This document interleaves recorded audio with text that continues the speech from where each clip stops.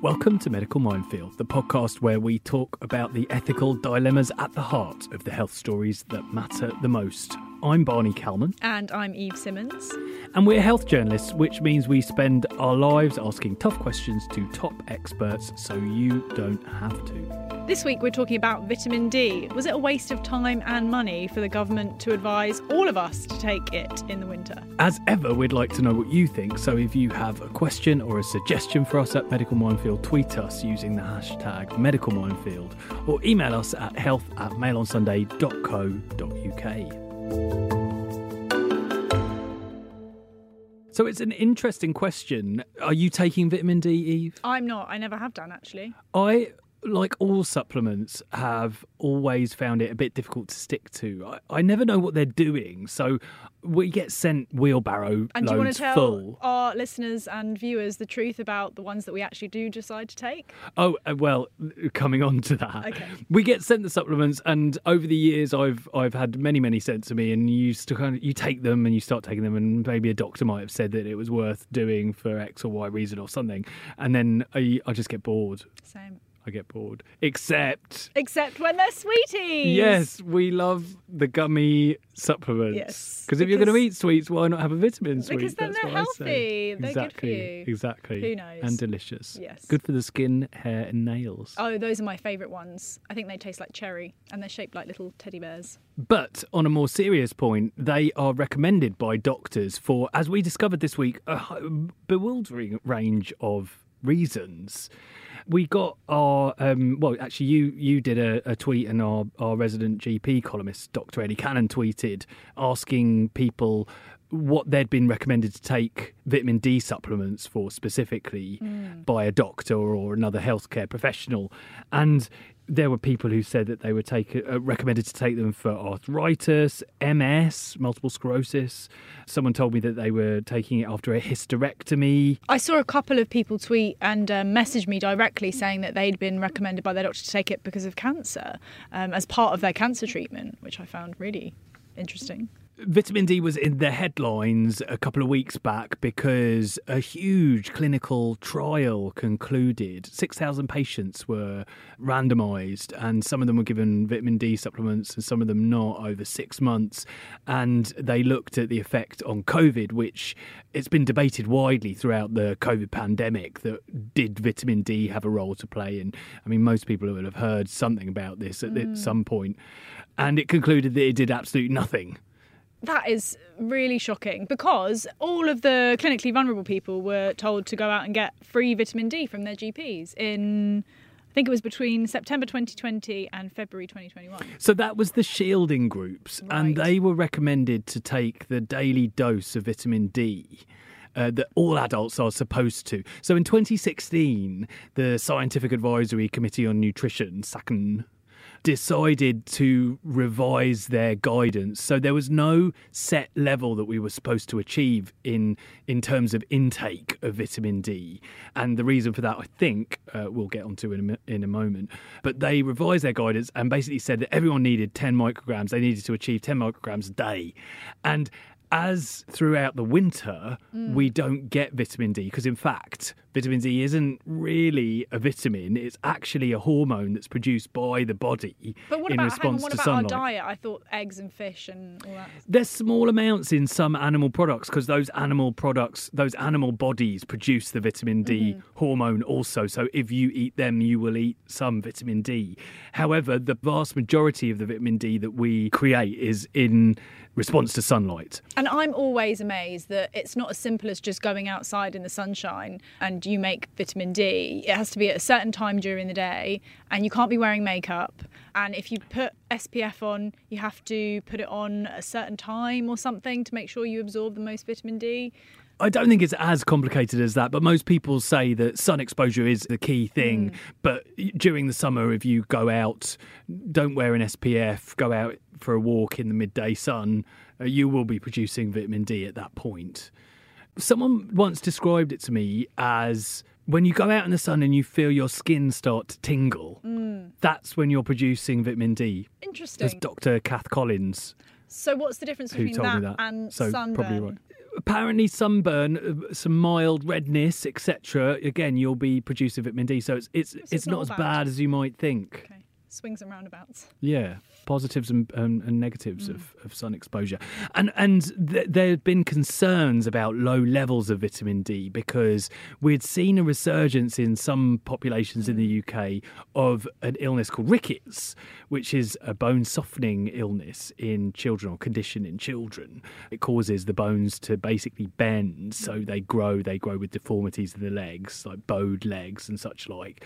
And they'd seen this specifically in certain communities, I believe, that, for religious reasons, the children were very covered up, and perhaps their skins also are darker, so the vitamin D production isn't as rapid in darker skins. They're more resilient to the sun, so they don't produce vitamin D as readily in the British poor sunlight. So that was flagged up as a problem, and was that why the deficiency level was stated by SACN? I'm not totally sure, but look, one person who has been researching this all week is our reporter, Ethan Ennals, who I discovered, like many of the younger guys in the office, is on vitamin D, and people have been recommending it again for all kinds of reasons, bad backs and being tired all the time, all sorts of things. But we've got Ethan on the line now. Hello guys, how are we doing? Ethan, hi. How's it going? It's going great, thank you. Thanks very much for sparing a couple of minutes out of your busy day. So we're talking today about vitamin D and the reasons why people take it. Obviously, it's this vitamin hormone produced by the body. It's integral in all kinds of roles in the body, from, nervous system and immune function to bone health. But why the fascination with taking vitamin D supplements? You found some interesting historical context to that, haven't you? Yeah, I found this fascinating. Scientists I was speaking to this week basically said that our obsession with vitamin D traces back to the 1920s, when the UK had a rickets epidemic, the disease which leaves children with bow legs and painful joint issues. And it was endemic in the industrial towns, like Glasgow especially was always the kind of key example. And in one of the first ever public health measures in the UK, the government decided to offer children in these areas cod liver oil, which is extremely high in vitamin D. And the effect was stunning. Rickets was essentially wiped out in the space of a few years. One scientist I spoke to compared it to the polio vaccine a couple of decades later and how effective it was. But they also said the effect for that was that since then, we've seen vitamin D as a wonder drug, cure-all, and it's gone from there, and we now believe it works for everything, perhaps wrongly. But I mean, obviously, you're not at risk of rickets, are you? That's not why you were recommended to take it. No, so I was suffering from really bad back pains in the winter of last year, which was a particularly bad winter, and also because of the COVID lockdown, wasn't getting out very much. So I went to the doctor for a blood test to make sure it wasn't anything too serious, and they said, you're fine, but you have pretty low levels of vitamin D. So we'd recommend taking the vitamin D, and that might also help with the aches and pains you're getting in your back. And has it? Well, I don't think it has at all. And the weirdest part of it was, until a few weeks ago when we started thinking about putting this story together, I never once wondered what the vitamin D was doing for me. I heard that I was vitamin D deficient. It made sense because I wasn't getting enough sunlight. My mum's side of the family is Asian as well, so probably more at risk of having vitamin D deficiency. But I never really questioned what that meant to be vitamin D deficient and what that had to do with my bad back. So are you going to keep taking them, or are you going to stick them in the bin? I presume you have to buy them. You don't get them on the NHS. No, if you're severely vitamin D deficient and you have underlying health conditions, then you can get them for free on the NHS. And in fact, a GP today I was speaking to said that we spend about 8 million every month. The NHS spends 8 million every month prescribing vitamin D tablets. Wow. But for people like myself who have just kind of lower levels than normal, you have to go buy it from a shop, or in my case I got it on Amazon. And I don't know what I'll do. I've kind of gotten to the ritual of taking them now. It's what I take with my breakfast, and it feels like I'm starting the day right. But now, the more I look into it, the more I feel like I'm not really getting anything from it. And your back pain? Completely the same? Completely the same. Oh dear. Well, look, I hope you do find something that does make it get better eventually. Thanks very much for explaining that all to us. Thanks, guys.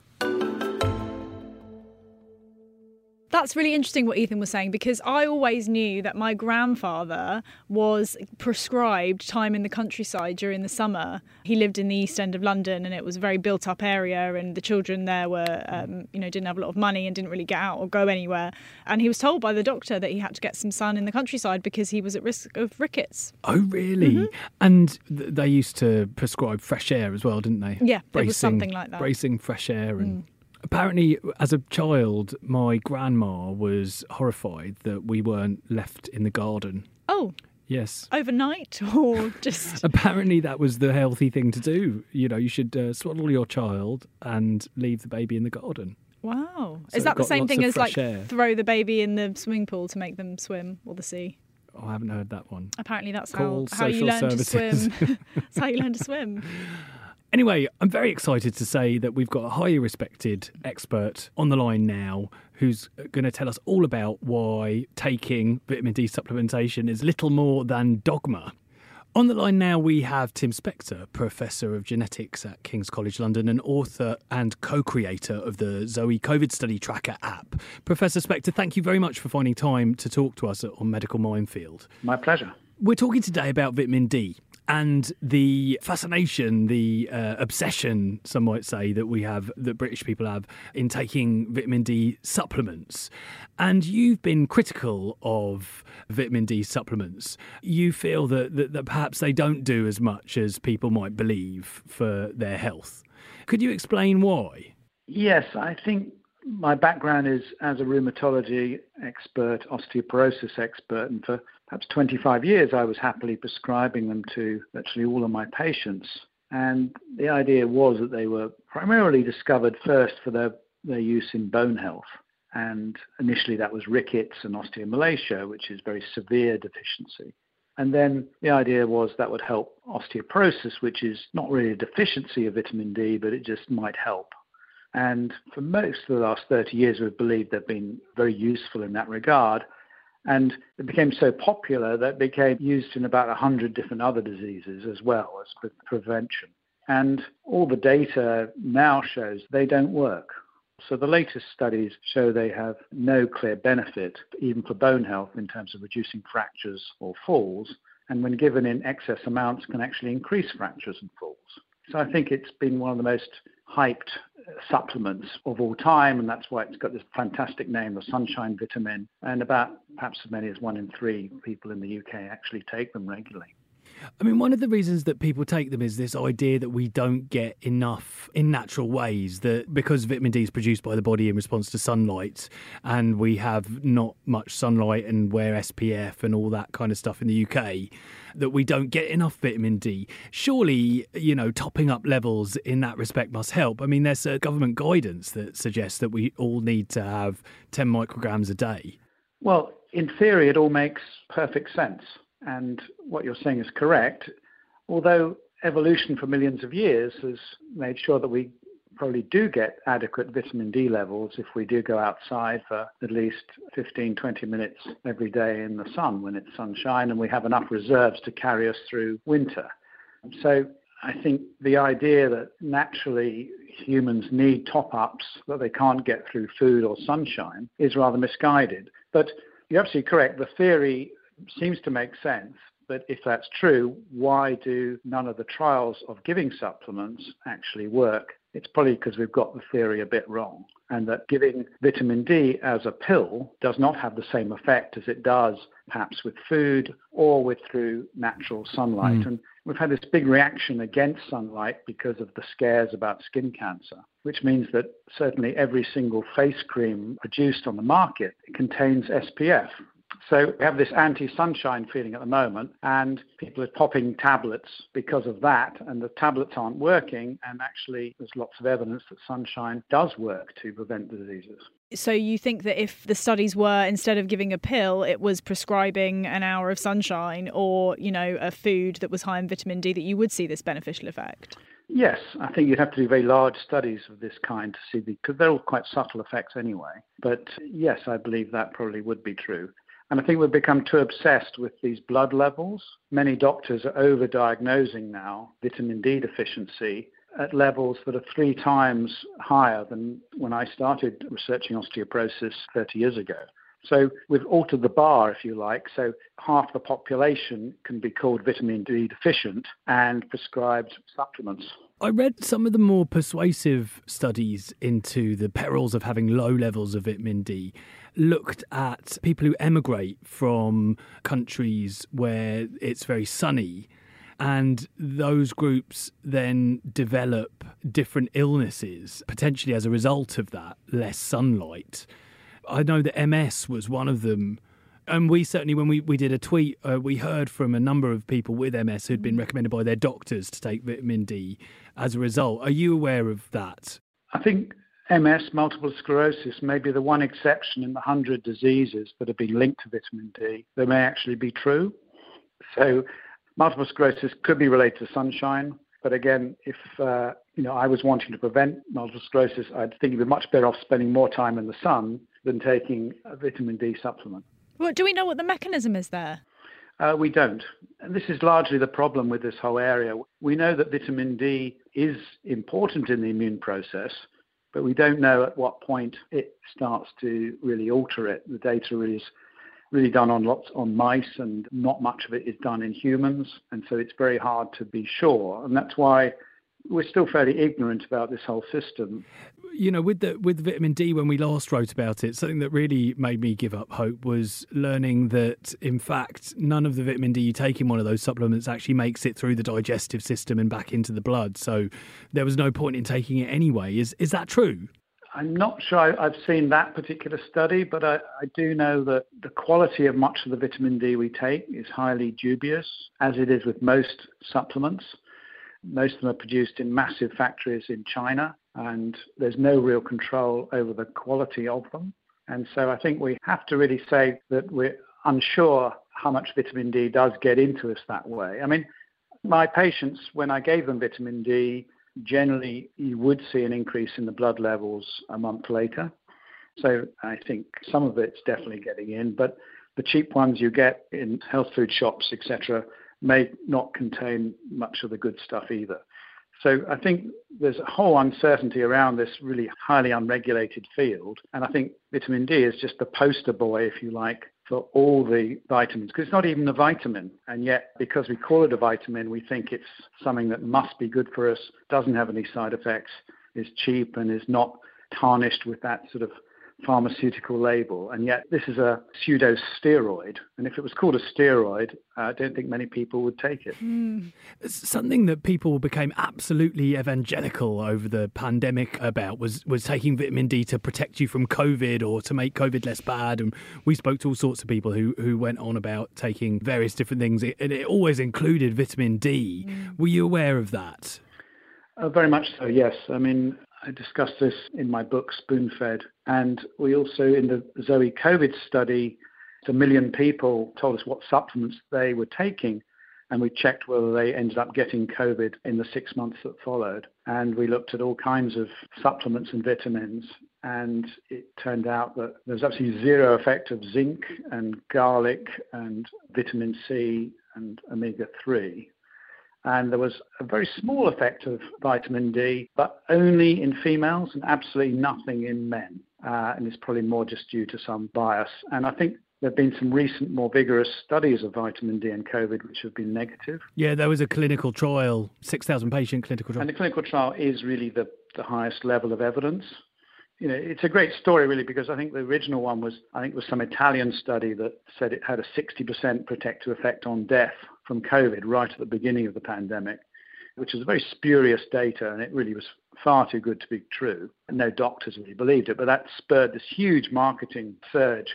And it's only when you get a clinical trial done 2 years down the line, you show actually it had no effect at all. This is really the story of vitamin D, that it's quite easy to get nice stories about it in the press. People like taking it. You know, even if it's a placebo, they say, I don't mind, it's fine, I feel it's doing me some good. But if you want the hard evidence, then you need the clinical trial, and they're all coming out negative. Well, Professor Spector, you've made me feel less bad about not taking my vitamin D supplements. Thanks very much for finding some time to talk to us. And good luck getting the sunshine and oily fish. Cheers. We're going to need it today. Yeah. The longest I ever managed to take vitamin D was kept on getting eye infections, and my eye doctor. This Your just eye popped doctor into said my take vitamin D. This has just popped into my mind. My eye doctor said that I should take a vitamin D and fish oil supplements because they'd been shown to The immune system fight help infections. liquidize eye secretions. I don't Oh, know. that's a new one. Something like that. Anyway, I did take it for a really long 6 months. I didn't notice any And different. No. it's a shame. I wonder if anyone has, because we haven't heard from anyone so far who. But the other thing Who has? about vitamins, I always think is such a wheeze, is that they say, oh, you had to take it for X number of months in order to see any effect. No one does that. But even if you do, how do you know that things just didn't happen on their own anyway? You know? And because the things that you would take them for to help are generally things that do tend to just get better with time. Exactly. If you want to know what works for eye infections, it's a hot compress. Oh, yeah, I have heard that. It's boring, but it does really work. And you have to do it every morning and every night, and that's quite annoying. Yeah, but it's really works. So there you go. Great.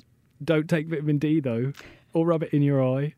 Oh, no one wants to do that. Well, look, I'd like to round up by speaking to a doctor who does sensibly advise people to take vitamin D. On the line now is Bolton-based GP Dr. Jane Wilcock. Dr. Wilcock, you regularly prescribe vitamin D. Can you tell us about the type of patients that you would offer this to? We deal with a whole population range of illnesses, and these are all quite unusual illnesses that we recommend vitamin D for. And then we have a large group of patients who we ask to buy vitamin D, and this group of patients who may come to us with widespread chronic pain. It may be a mental health problem, or it may be that they have got fibromyalgia or rheumatoid arthritis, or so we work through these, and as part of that we might be considering that their muscle and bone pain may be due to a lack of vitamin D. That group might well get their vitamin D checked, and we treat those, and we can see that alkaline phosphatase bone enzyme go back down to normal as they start to metabolize normally. And then we've got people who are encouraged to buy vitamin D. And they're people who perhaps don't go out of the house because of chronic illness. They're people in pregnancy, children, people who have a highly pigmented skin that's difficult to get a reaction of sunlight at the sort of levels we get in England and the UK. So don't forget, 90% of vitamin D is created between April and October by going outside and getting some sunlight. Did you ever recommend it for COVID? No. So would we treat it for treating COVID? And the answer for that is no. There were some rapid reviews done on that, and vitamin D is thought to have some immune effects. But then the government, what was public health at the time, for COVID, not because of COVID, but because of locking in, was saying you need to be taking vitamin D. And we were heavily recommending this to patients, and I don't think it was publicised as much as it should have been, that when people were locked in, and particularly over the winter, everybody was asked to take vitamin D in this smaller dose. Now, the smaller dose recommended in the UK is 400 units, is the same as 10 micrograms. So I've been taking that dose over the winter as was recommended, sure. But what for? Why have you been taking it? Right, because we haven't been able to take the sort of vitamin levels that we would normally get into our bodies because of various lockdowns. And certainly up here in Bolton, we've been locked down more than quite a lot of places in the country. So most people were thought to be vitamin deficient even coming into the winter. But was there any symptom that you were trying to alleviate? Was there any problem, or was it just a kind of general self-care type activity? Yeah, this was national guidance for prevention of osteomalacia. Osteomalacia is a condition due to lack of vitamin D. So due to lack of vitamin D, the bones become rather softened in the muscles, and you can get aching. You were concerned that you might develop osteomalacia? So, yes, and public health at the time was concerned that the whole of Britain's population may get osteomalacia due to the lockdowns. Yeah, absolutely. Is that something you've ever seen in your career at all, in any patients? I have seen osteomalacia occasionally, yes. And just as an example, my last one was a lady who'd had cancer therapy. So been in due to not being well, then been in due to surgery, and then been in due to recovery, and therefore hadn't been able to get out, and therefore hadn't been producing vitamin D by the action of sunlight on the skin, and presented feeling quite achy and actually was very vitamin D deficient, had the high alkaline phosphatase on the blood test. That disappeared with treatment. And I believe, I mean, it's always difficult because obviously they may have just recovered anyway, but I believe that they recovered faster and had better function because of that. But it's quite a leap, isn't it? You know, I mean, it sounds like a very specific indication to recommend that supplement to that patient. But then to go from there to recommending everyone in the whole country takes the supplement, that's quite a leap of logic, isn't it? No, I don't think so. I think the fact is that we know that we need to have summer sunshine to create vitamin D and then to store it in our livers as cholecalciferol that then gets activated if we need it at the kidney. We know that that's needed. And we know that during the pandemic, people were locked down for long periods of time and we were unable to get that, and they weren't going on the foreign holidays. So it seemed sensible that there was a national recommendation to take a low dose of vitamin D at 400 international units. And in some of these groups, we'd actually recommend all year round, not just over the winter period, but generally September, October to late March, April. It's a great idea. I mean, prevention isn't a leap of faith because there's lots of people taking cholesterol tablets to reduce their cholesterol because it can reduce their incidence of heart attack. In the same way, taking a small dose of vitamin D to prevent osteomalacia in years to come, to me, that's core general practice. Well, Dr. Jane Wilcock, thank you so much for sparing the time to talk to us today. Right, lovely to speak to you. Thank you. Vitamin D, it's like taking statins. Oh, yeah, that's a bit of a strange comparison. But I think it was completely right what you pointed out, the example she gave was a very specific case of somebody who had been indoors for a very long time and also had various other health complications. Right, exactly. And also during lockdowns... How does it translate to a kind of stick it in the water type? We had a really hot April and we were locked down for some of it, but we were also allowed to go outside. And what about all those pictures of everyone running around their gardens or walking up and down the street or, you know... I've just remembered, you only need 20 minutes of sun a day to produce adequate vitamin D, but what she was talking about, the summer holidays... You don't by blasting yourself for a week in Magaluf, or where was it that you go? Oh, I knew that was going to come up at some point. I went on one occasion to Ibiza. I've been too. Exactly. It's quite stylish now. Very classy. Yeah. But anyway, a week in Ibiza, blasting yourself in the sun, isn't going to top up your levels for the rest of the year round. It doesn't work like that. No, exactly. You have to have a little bit of You don't have to go on a summer holiday in order to, not get rickets. No, or osteomalacia. Yeah, I'm not convinced, I have to say. I'm not either. You know, it sounds like a kind of a well-intentioned blanket rule, or maybe sort of certain leaps of logic, like the SACN came up with a recommendation for a minimum amount, and perhaps because people struggle to get it in the diet and aren't getting a lot of sun, it then was translated by Public Health England into, it could be worth taking a supplement. And then that gets translated by the supplement industry into buy our products. I think at the time... And they have many clever ruses, clearly. And they're so expensive as well. I mean, this is the thing. Well, the good stuff clearly is. Well, exactly. If you do get the ones, off whatever website you may choose to look at, that may be made in China they just sweep it off the floor. It's the detritus. Yeah, no, you don't want just that. Just cough a little bit in it and put the lid on. No, but, if you're going for the high-end stuff, as you said, that's probably is going to be standardised and checked and whatever, you're looking at, £9-10 a pot, which is ludicrous. I mean, imagine all the gin you could buy with that. Exactly. Or the sweets, the vitamin sweets. Which aren't going to do anything for you anyway. No, but they taste nice, so it's worth it. Well, with that, I'm off to buy some sweets. And I am off to Ibiza to get some vitamin D. You'll find all the latest health news in this weekend's The Mail on Sunday. And follow me and Eve on Twitter. I'm at Barney Calman. And I'm at Eve Simmons without the O. Would you like to spell that for me? EVESIMMNS. Brilliant. And we'll be back with another topic on Medical Minefield next week. So we'll see you then. Goodbye.